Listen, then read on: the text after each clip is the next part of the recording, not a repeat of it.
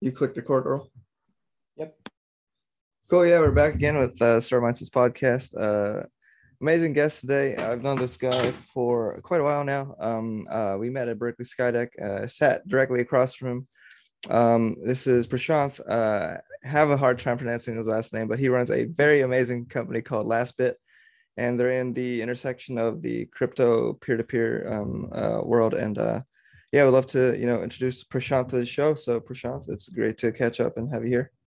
How are you doing Awesome. today? Thanks for having me, Dan.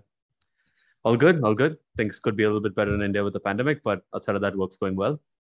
Yeah, for sure.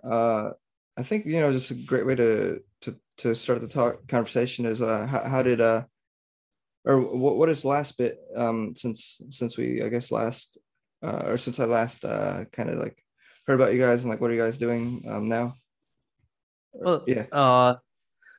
since the last time we spoke, Lastbit is now live compared to when we met the last time around. Like Yeah. we've worked for quite some time trying to get the product up and running and like going live, and we faced a whole bunch of difficulties going live, specifically with regards to working with banks and financial institutions, and the pandemic didn't help on that front. But to take a step back and like what the company actually is what we're trying to build is a global payment system where anyone anywhere can pay or get paid instantly and for low fees. All of this stuff is built on top of this thing called the Bitcoin Lightning Network, which is effectively a way of being able to settle Bitcoin transactions instantly. And our thesis is if we can settle Bitcoin transactions instantly and plug this into fiat currencies like the euros and US dollars of the world, we should therefore be able to settle transactions across borders instantly and for low fees as well. And that's pretty much where we are today.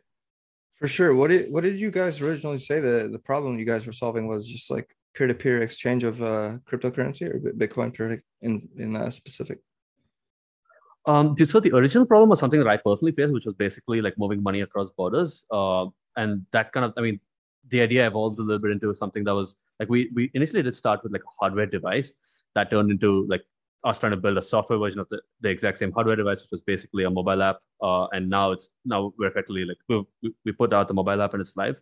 And the next step is to actually build out this thing across multiple borders and kind of evolve this into a business product as well.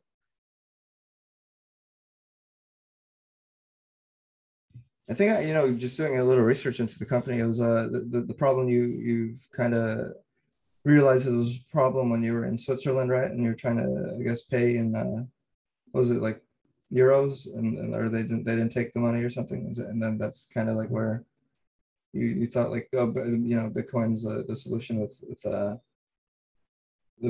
global payments and cross border payments. Yeah, pretty much. Exactly that. Like, so, I mean, I went to Switzerland for grad school, and I'd been studying in India prior to that. And so and I'd been working with Bitcoin for a few years at that point already as well. So like when I went to Switzerland and I tried to pay my own tuition for like as soon as you get there, you got to pay your tuition. And I was new in the country and I was basically an immigrant and getting access like the most basic banking, like just open a regular bank account to put in some money and like pay tuition was super super hard. And like Bitcoin was the obvious solution there, right? It promised to be this universal global decentralized currency. And I end up actually moving money from like India to Switzerland using Bitcoin. And practically like after a bunch of time that kind of evolved into like, hey, to make this thing a full-time company. And that's kind of where we are. That's awesome. Yeah, yeah. How does it work today? So it's in Europe, right? So if I was a European, citizen and I was a user of Lastbit, do I like have an app on my phone and I just if I wanted to either pay for something with Ethereum or Bitcoin particularly, like what is it just like the Apple Wallet or like can you describe the product in more detail here? Yeah, absolutely. Like, so the product today is kind of like a tiny fragment of what we imagine the whole thing to be. And this is like, so today we have these two mobile applications live. So one is powered by MasterCard and a bank behind it, and the other one is powered by Bitcoin Exchange. The idea is that what we're trying to prove is that you can settle transactions between two completely unrelated financial institutions in two different countries using the Bitcoin network instantly and for low fees. So basically, like if I was a user of a MasterCard in let's say Lithuania and you were using this other app that's powered by Bitcoin Exchange in let's say Switzerland or like Germany or something, we can settle transactions between these two completely unrelated institutions just by making like one, like I just scan a QR code, which is technically like this Bitcoin Lightning Network invoice. And what's actually happening is fiat currency gets converted to Bitcoin, paid over the Lightning Network, and converted back into fiat currency. Wow, yeah, that's pretty impressive. Yeah, Yeah, I that's guess fun. Prasad, good question. Like, what is the main, I guess, verticals that you guys are attacking now? Because I guess this notion of settlement across borders, has been talked about for a while. I mean, Western Union's old company, but obviously with the new technology, there's a lot more possibilities. But are you attacking, let's say, this education market of settling cross border with tuition fees, or it's more of a consumer side where, let's say, if you're somewhere else, you want to send money to your loved ones somewhere else, you can at least load up, let's say, a Mastercard wallet or something. Yeah, so for us, like our target segment, or like I think the place that we can play in, like exercise our strengths, is specifically the business segment, where fintech companies such as ourselves that want to start like dipping their toes into the crypto world, or just being able to like easier and cheaper and faster global money transfers, like maybe a company in the US paying employees in some other country, or maybe a company that wants to build a consumer app that wants to set like that's like a remittance app between the US and Africa or something like that. Like all of these companies are the ideal target customer for us. And you're absolutely right, right? Like cross-border money transfers has historically been a massive problem. Like I was just reading an article today that said like Western Union has been playing the space for over 150 years, like Yeah. in the space of, which is pretty massive, right? I mean, and there's still like a huge opportunity for building something better and cheaper and faster than Western Union. Like obviously, like the idea is not to, I mean, it's a pretty massive market, and the idea is not to like displace the incumbent, but it's like take a very specific tiny problem, or take a tiny segment of that market and solve the problem for that. So like back when Bitcoin and like all of this blockchain stuff was like all the hype a few years ago, like one of the biggest use cases and like one of the biggest things that people were talking about was cross-border transfers and the way like blockchain can revolutionize the way money's moved across the world and whatnot. But many companies came up and died during that period, and like I guess two or three of the surviving ones are the ones like Ripple and Facebook's Libra and these kind of companies. But even they've run up against massive regulatory scrutiny just because of the fact that they kind of ended up inventing their own coin and token, and that obviously like creating a new currency. I mean, so there's been like a lot of ups and downs in the space, but like I think now that the space is a bit more mature and things have evolved, where like regulators and banks and other like law enforcement agencies are more comfortable with the idea that like crypto is here to stay, and it can do good things if regulated the right way. Yeah, absolutely. I think last year with I guess the pandemic, we saw the rise in prices of each cryptocurrency, and most recently Dogecoin. The crazy stuff that's happened with that. How do you feel about that? With your company being like in a huge or a real place for exchange to happen. Like, do you think that there should be more regulations with the cryptocurrency, and like, do you think that there should be like, I mean, just by more regulation, I mean just more oversight and like management by, I guess, like the government. But I guess that's pretty hard to do in general. So like, what's your take on the rise in prices, and is that a good thing for the everyday person? Well, I mean that's a complex debate, but like in Sure. short, the rise in prices, it's if you honestly look at it, it is sort of unjustified. I mean, there was no like significant event that kind of like justified like why Bitcoin should have gone up by like 30 or 40x. And again, that's something other people can argue against or for. And like for us as a company, the price of Bitcoin is pretty much irrelevant, given like all we care about are like the inherent intrinsic properties of Bitcoin as a network and not its price as compared to the like to a fiat currency, just like because we settle it instantly. So personally for me, I mean the price is always gonna, I mean, you've seen this happen over the last 10 years. Like it's a roller coaster, right? And it's going to keep happening for a while until there's like something that gives it like true, real, meaningful world usage that kind of justifies its value. But in regards to the question about regulations, I think there's definitely, I mean, there's significant room for improvement there, and there's a lot that needs to be done. And by regulation, I mean just more definition around the space, such that it's clearer for companies to that want to enter the space, like what they can and can't do. Right now, like a lot of stuff is in a weird gray area, and like if a company like even if if you as a business just wanted to hold crypto on your balance sheet, like you really don't know what the implications of that are. Like, do you become like a crypto holding company? Do you have to pay taxes on that? Like, what can you pay employees in Bitcoin and get away with like not paying capital gains taxes? Like a whole bunch of like different questions. Like, and what I really wish to see, or like I think is going to happen at least the next few years, is like there's like regulators providing more definition around like what can and can't be done with crypto assets, and I think that's definitely like a good thing for the space. Yeah, that's definitely interesting. Switching gears a little bit. Just I remember sitting across from you and then in the Berkeley Skydeck and kind of watching some of the stuff happen in front of me, but the screen was turned away from me, so I didn't really know what was happening, man. But in your opinion, how hard was it to build like this whole software and like your guys' product? I mean, it doesn't seem traditional software would just be like coding, right? But like this involves like fintech and like the blockchain. How hard was it to build over the last couple of years just from scratch? I think the earlier years were like really hard compared to how it is now. Like as a team, we've gotten really good at building products, shipping products, and throwing them away when they're useless. The hardest part for us, I think, was actually not entirely just the technology, but actually like putting the thing live. Like I said, like back when we were working at Skydeck, like we actually had a working version of the entire thing. Like it actually worked, but it was like fake Bitcoin, like or like testnet Bitcoin, right? It's kind of worthless, but it kind of demonstrated like all of the things you could do, but we couldn't actually make it work with real money in the real world because of the fact that we were a small company. We didn't have enough money to go get our own licenses and play with the big players like the banks and like get deals with them and stuff like that. But so that kind of stuff took a lot more effort than we had anticipated. And that may partly also be due to the shortcomings of the team, as in the fact that we're all mostly engineers, but and we lack like this banking background. But like now we've gained significant expertise in both areas and that's why it's like it's gotten easier over time, but like in the early days it was a lot harder.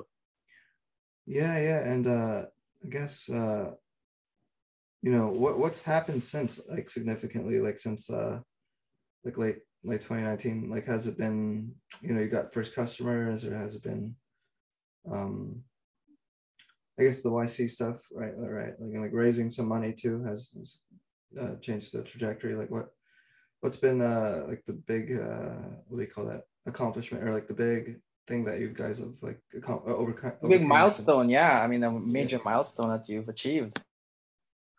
So for us, like one of the biggest milestones was actually going live with the product. Like today, we have thousands of users that are using this. We're processing hundreds of thousands of dollars in transactions.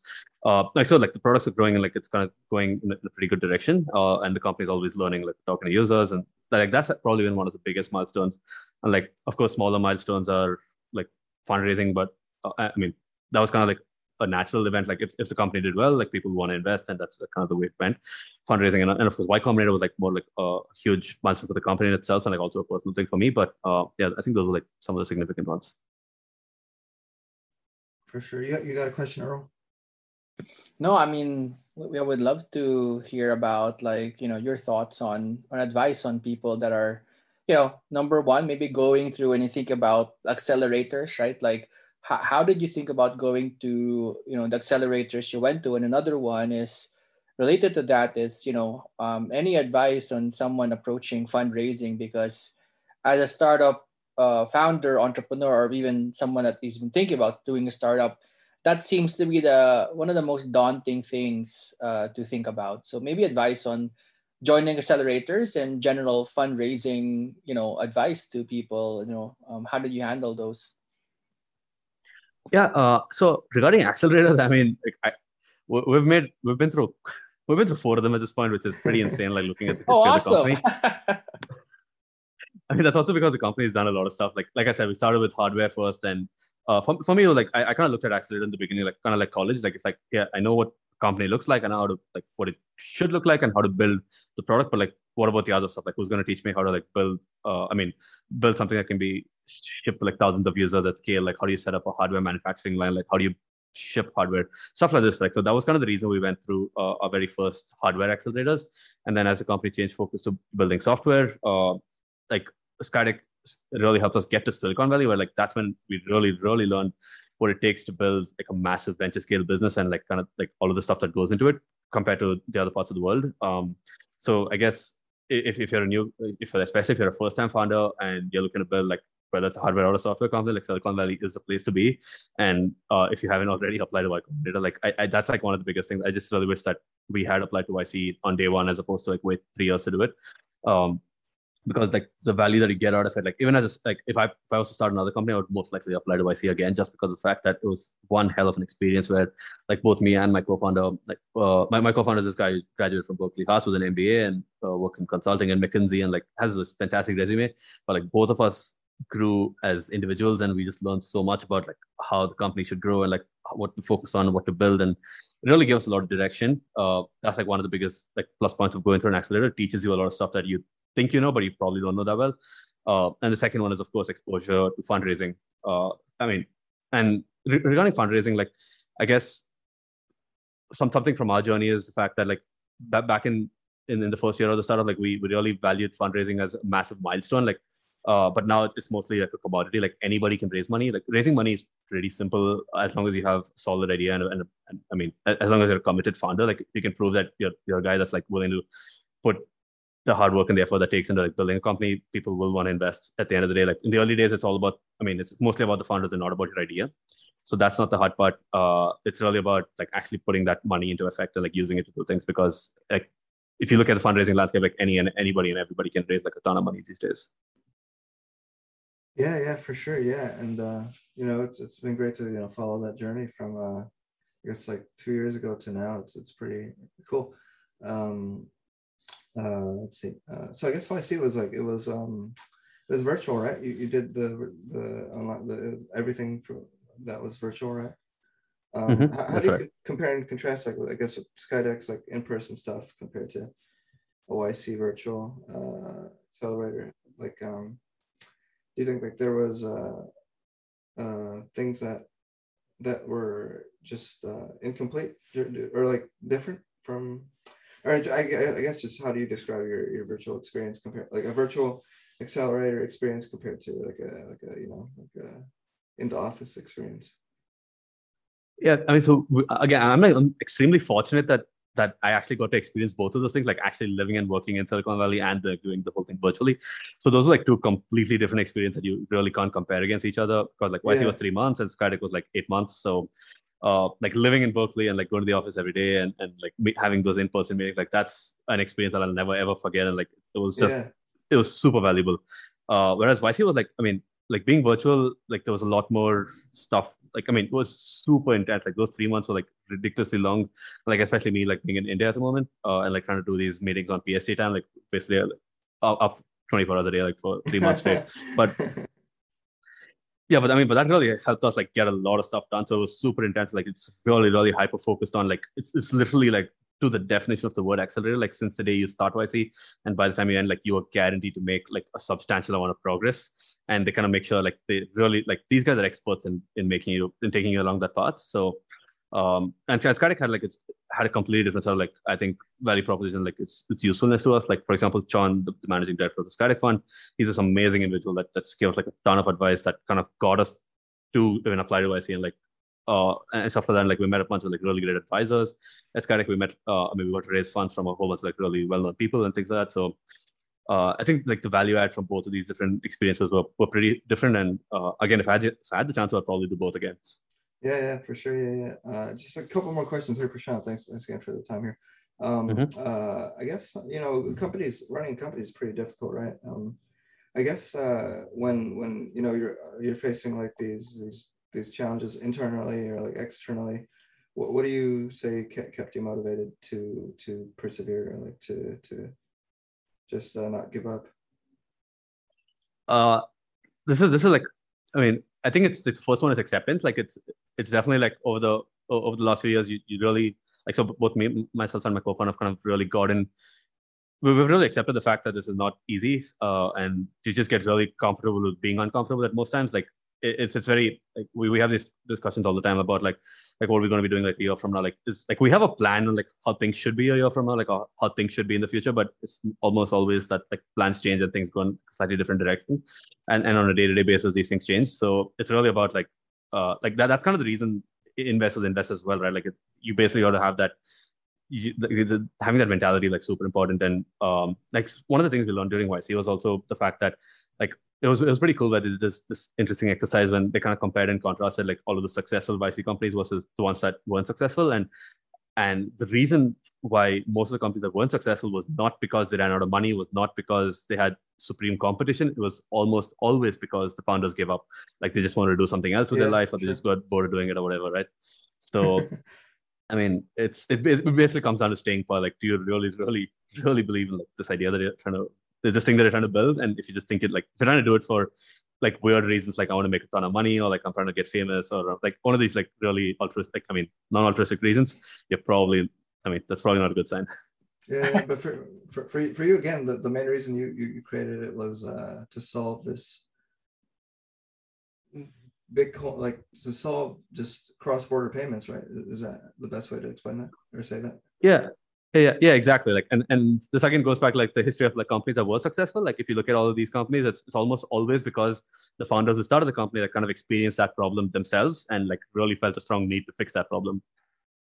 For sure. Yeah. But I guess, Prashant, a quick question from my end. I mean, tell us about a time, I guess, in your younger life that you kind of knew that you were, an entrepreneur, or you wanted to take this path, because it's kind of a unconventional path, right? For most people, typically, growing up, it's not everybody encourages to be a startup founder. To be honest, most people probably discourage you.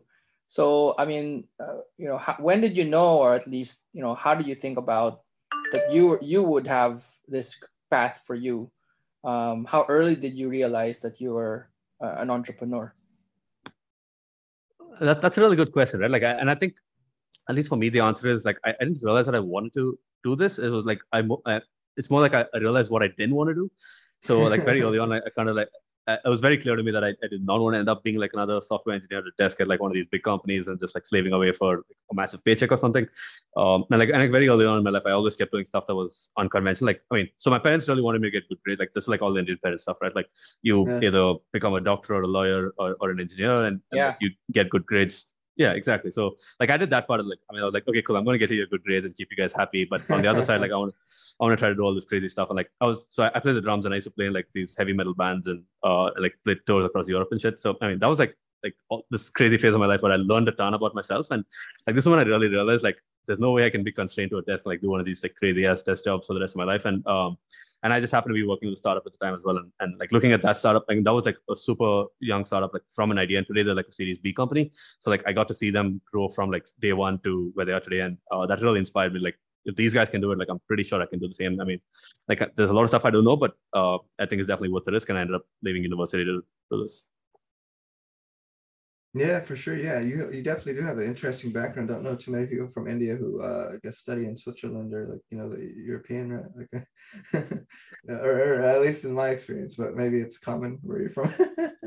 No, that's for sure. Not at all, actually. Like, I mean, it's super common for like Indians to all go to the. I mean, like the standard path of life, like for a successful Indian, is it's like to get good grades in college in India and then like study at some US university, like do a master's there, and then like end up working at Google or Facebook or like one of these massive companies, which is not bad by any means. I mean, that's like to each their own, and like that's good life for some people, but it's just not for everyone. Definitely get you there. Good. So yeah, I guess we have a few minutes here left.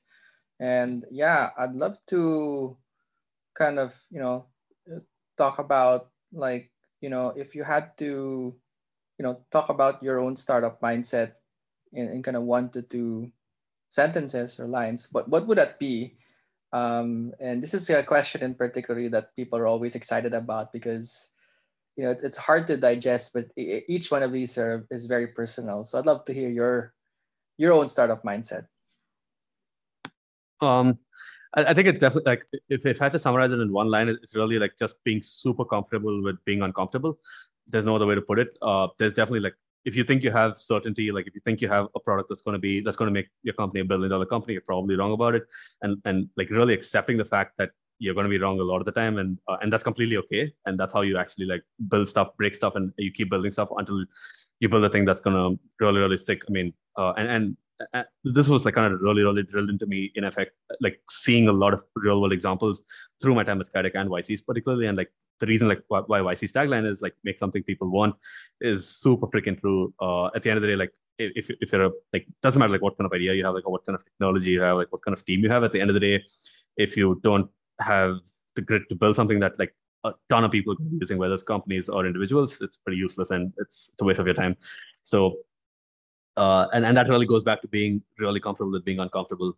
Like I met a lot of founders again that kind of go against that thesis, that just believe that their technology and their company is supreme to everything else, and they're the best thing on the planet, and like everybody should be buying. And I mean, those companies usually go nowhere. At the end of the day, like it's really about being completely open to throwing away or like breaking stuff and like re-engineering stuff, or like building new things all the time. That eventually kind of turns into like you keep failing until you don't.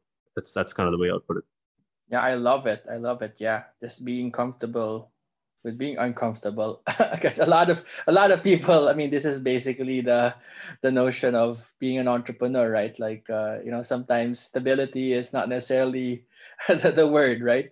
Yeah, and Exactly. maybe my final question here before I hand it over to Dan to wrap up is, if you kind of transport yourself again back in time and you talk to your 20-year-old self, what advice would you give your 20-year-old self to develop his own startup mindset and to follow or not follow the journey that you've gone to?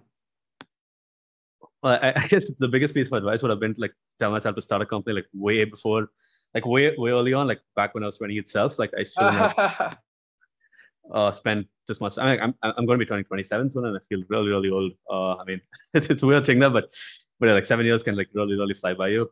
So yeah, if there's one thing I would tell myself, it's probably like start your first company as early as you possibly can, like when you have nothing to lose and you can take all the risks in the world. Yeah, that sounds amazing. Yeah. I mean, that's a cool answer. Yeah, I think starting early and figuring out just like what it's like at the younger age compared to like at the later age. It's a good advice. So that's good. I think that's about it for today. How can people find Last Bit, or like maybe learn more about the company? So we have a website. It's called lastbit.io. Just head on over there if you want to try it out. And if you're a European, you can actually play around with Bitcoin and cool internet money and do cool new things with it. But if you're not a European, just sign up and wait for it. Cool. Yeah. Thanks again, Prashanth. I mean, it's been great catching up and learning more about Last Bit, and definitely learning about entrepreneurship from this side of the world is always interesting. No, for sure, man. I mean, thanks for having me, guys. Thanks, Prashant.